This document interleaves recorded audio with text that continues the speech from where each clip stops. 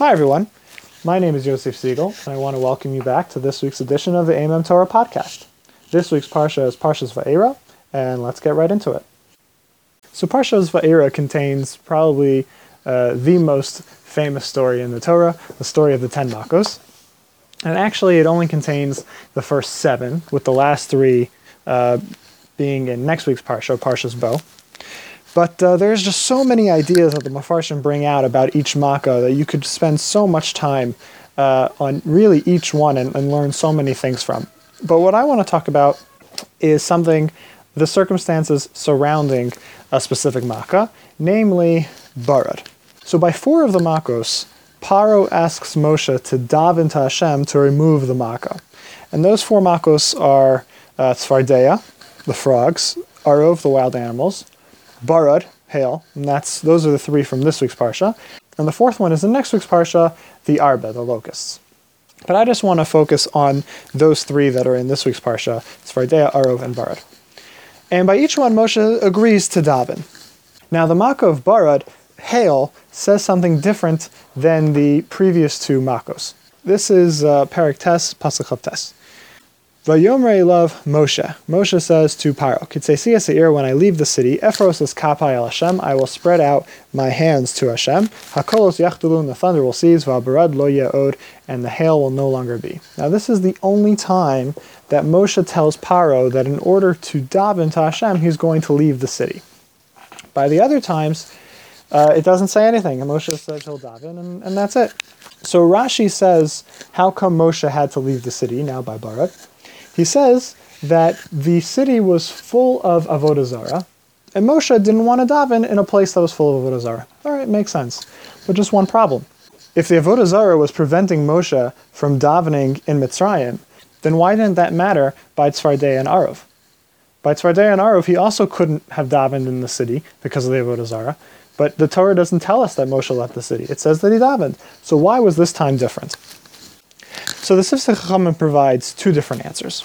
The first one is like this. By Barad, Paroh tells Moshe that he has to daven right away. Why? Barad was a terrifying makkah. You have these huge balls of ice that are also on fire. Something totally unnatural, a total miracle. They're huge, they're falling from the sky, they're destroying everything they touch.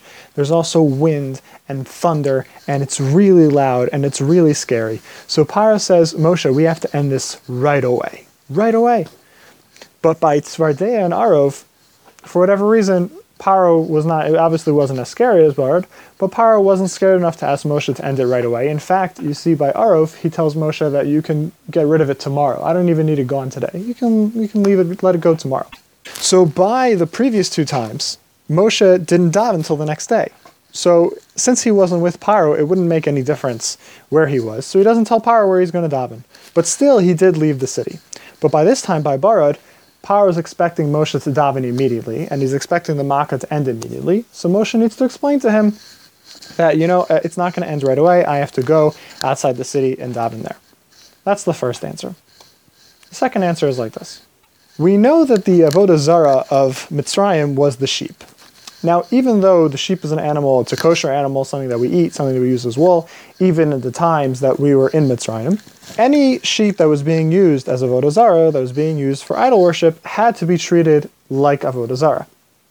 So, since the city was full of sheep, as long as Moshe was in the city, he couldn't daven, because he couldn't daven in a place full of avodah zarah.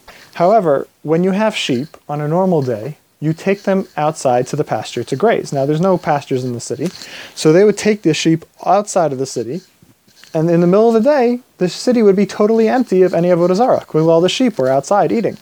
So the first 2 times Moshe was asked to daven by Paroh, by Tzvardeya and Arov, so he was able to stay and daven in the city, because the sheep had left, they weren't there. But Barad was different. Before Barad started, Hashem told Moshe to warn the Egyptians to bring all their livestock into the house, or they'd be killed in the storm. Now, after 6 makkos, this is the 7th makkah, Barad is the 7th makkah.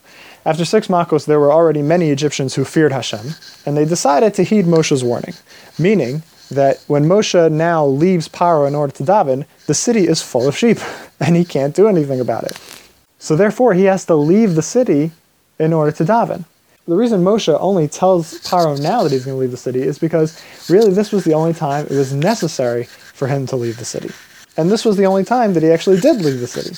So therefore, by Tzvardeya and Arov, the Torah does not say that Moshe went out, because he didn't. But here by Barad, when Moshe had to leave, the Torah tells us, Moshe tells Paroh that he's going to do so. Thank you very much, everyone, for listening. Please don't forget to sign up for our email newsletter. You can do that by emailing me at amemtorah@gmail.com. That's AIMEMTORAH@gmail.com. There you can send comments, you can ask me questions, you can sign up for the written version of this Dvar Torah, which comes in the newsletter with a MP3 version of this podcast. During the Dvar Torah, I mentioned that Paroh only asked Moshe to daven by 4 of the makkos. I have a link in the email newsletter this week to a Dvar Torah that I wrote several years ago explaining why those were the only makkos that Paroh asked Moshe to daven and not by the other 6. So check that out. That's only available in the email newsletter or by visiting the blog itself at oldideasforthemodernmind.blogspot.com. The podcast is also available on iTunes. Just search for the Amen Torah podcast or my name, Yosef Siegel, as well as hashkafahandbook.com, where you just click on the podcast tab and you can download any of our podcasts going all the way back to the beginning. Please check out the Nation's Wisdom blog. If you are a subscriber to our newsletter, then you got an email this week with a link to a new article, a new essay that I put up on the Akedah. So please go check that out. The site is nationswisdom.blogspot.com. Click the link at the bottom over there to learn more about the Nation's Wisdom Project and how you can get involved as well. And please check us out on social media. We're on Facebook, facebook.com/amemtorah. You can search Ancient Ideas for the Modern Mind on Facebook.